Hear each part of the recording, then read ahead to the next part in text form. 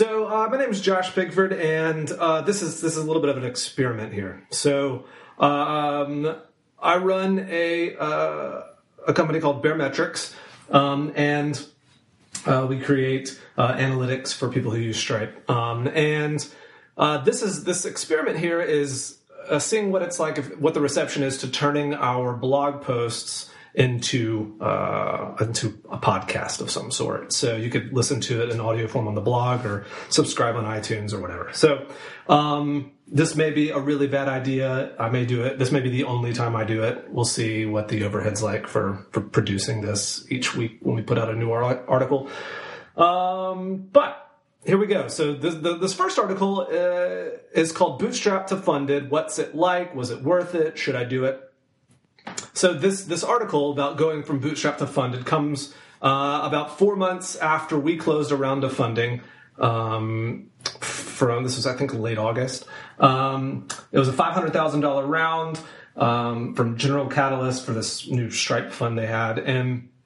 But for the past, decade of doing business, I've been bootstrapped. So I kind of wanted to document what it's been like over the past 4 months, taking a business that had previously been bootstrapped and taking my mindset of doing business as a bootstrapper to fund it and what that's been like. So here's this article, and again, this is mainly the text from the article itself, but I'll kind of add some commentary here and there and see if this format works or not. So let's kick things off. So I've been building products and creating businesses for a solid decade.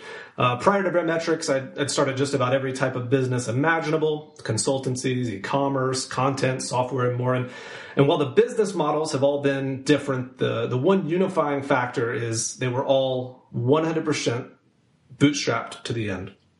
So what's it like going from a decade of bootstrapping to running a funded business? And what's it like transitioning a business that started out bootstrapped to having a pile of cash at my disposal? Has it been worth it? Is VC money evil? There's so many questions. So let's find some answers. So prior to 2011, I honestly had never given VC money a single thought. I was blissfully unaware that it was common. My entire thought process behind building software and building just things in general was, here's a problem, now let me figure out how to build it, teach myself the skills necessary to get it off the ground, and then charge money for it. Seems easy enough. I then started building this survey platform, and my co-founders put a bunch of money into it, and we started looking to raise a small round. And I was dropped into these shark-infested waters, and it was pretty uncomfortable. Lots of meetings with VCs who were totally nice, but I always felt like my goals for the company never really jived with their expectations. I'd also only surrounded myself with people who thought just like me, which is great when you want a single line of thinking, but not so great when you want a full perspective on something. So after that, I was staunchly, completely opposed to raising money. And I went from being naively unaware of VC money to naively, categorically opposing it, neither of which were particularly useful or healthy.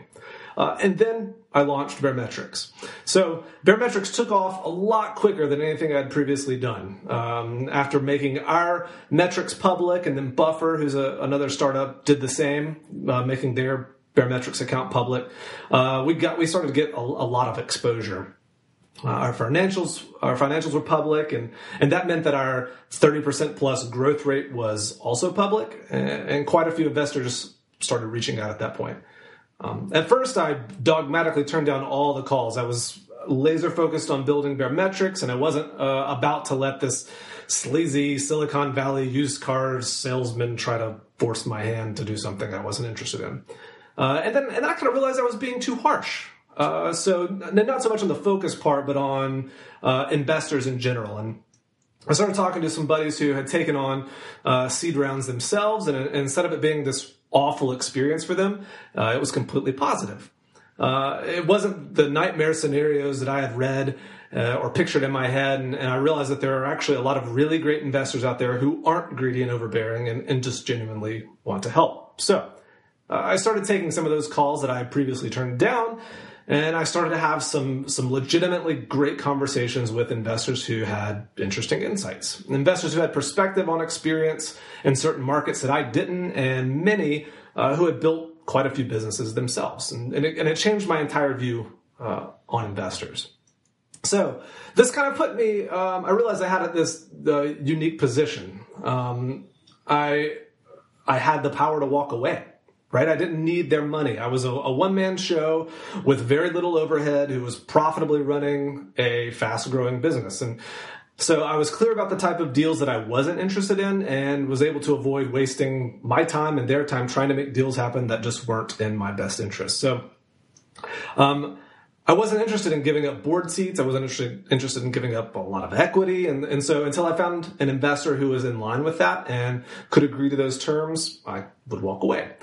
Then this past July, I was having a conversation with Patrick, the CEO at Stripe, and that led to conversations with people at General Catalyst, and they were completely on board with the way that I wanted to run things and the type of deal that I wanted to do. And so we closed a $500,000 round of funding with great terms, and that was the deal that I wanted. So I took it. So now, why take funding at all, right? So I mean, if I'm a one-man show with very little overhead, who was profitably running a fast-growing business, why take funding at all? So the high-level answer is that it lets me grow faster and bigger and hire more people who can in turn build a more full-featured product. That in turn brings in more customers, and then that's more money, and the snowball continues. But for me, it was more than that. So I would say that I'm a maker. For me, the process is the rewarding part. The overall experience is what kind of makes me want to show up for work every day. And after 10 years of building things on my own, by myself, I was ready for a new experience and a new process, something I was completely unfamiliar with. And that really was the primary motivation for me taking on any funding at all. So what's changed? That's really kind of what you're wondering, right? Like what has changed going from bootstrapped to funding? So I've got this big pile of cash. Are things better off? Are they worse off? Am I happy? So let's tackle the money stuff first. So the most obvious thing here is that the change going from bootstrap to funded is that my bank account got larger by $500,000 actually. So having more money at my disposal is unquestionably freeing. But I still pay attention to the bank account. On the first of every month, I still update our 12-month profit and loss projections, and I still cringe when I see how much Uncle Sam is taking out of our bank account. But now I don't sweat the small stuff. So worrying whether I should spend $200 on a quick Twitter ads test, just spend the money. Buy Kindles for the team as a perk, just spend the money. Put together a company retreat that'll set us back $10,000. So that hurts, but it's still completely worth it and is made possible this early on in the game because of that investment money. Now, another change is going from a maker to more of a manager. So growing from a team of one, me, to a team of 6 has been a huge shift for me. I went from literally handling all design, all development, support, marketing, to almost none of that. I now spend my time making sure our team has everything they need to keep moving forward and planning the future of the product, and then also doing some marketing, like this podcast and the blog. And if you had told me a year ago that I'd be doing employee one-on-ones and planning a company retreat, I'd have laughed at you and then promptly kicked you in the shins, because that would have been ridiculous. Another thing that's changed is that the stakes are a little higher. So most of the time, building a startup isn't stressful for me. It can be kind of nail-biting at times, but for the most part, I'm 100% stoked to be building something that people love. That being said, there is certainly more I worry about, or worry may not be the right word, but I certainly have a lot more I need to take into consideration. There's just a lot more at stake now. The biggest thing being that there are now 5 other people on our team who are depending on me to not run the ship into the ground. And as much as I want to build a great product, I want even more to do right by my team and the people who've chosen to make Baremetrics a major part of their lives. And I want them to look back on their time here and to have loved it and for it to have been absolutely worth it for them. Now, what about the high stakes with our investors' money? That's an argument many times against VC money, is that you become the minion for the investor and have to make every decision based on their unreasonable desire for wealth. That may be true in some situations, I don't know, but that's completely the byproduct of the deal you do and who you do the deal with. That hasn't been the case for us. General Catalyst isn't that type of investor, and the terms of our deal simply don't have room for that, and they don't allow for that. Who you do a deal with changes everything. All money is not equal. And the final bit that I feel like has changed in this transition is that I kind of feel the need, well, the desire, I guess, to want to go bigger. So it's changed my perspective on what Baremetrics could be long term.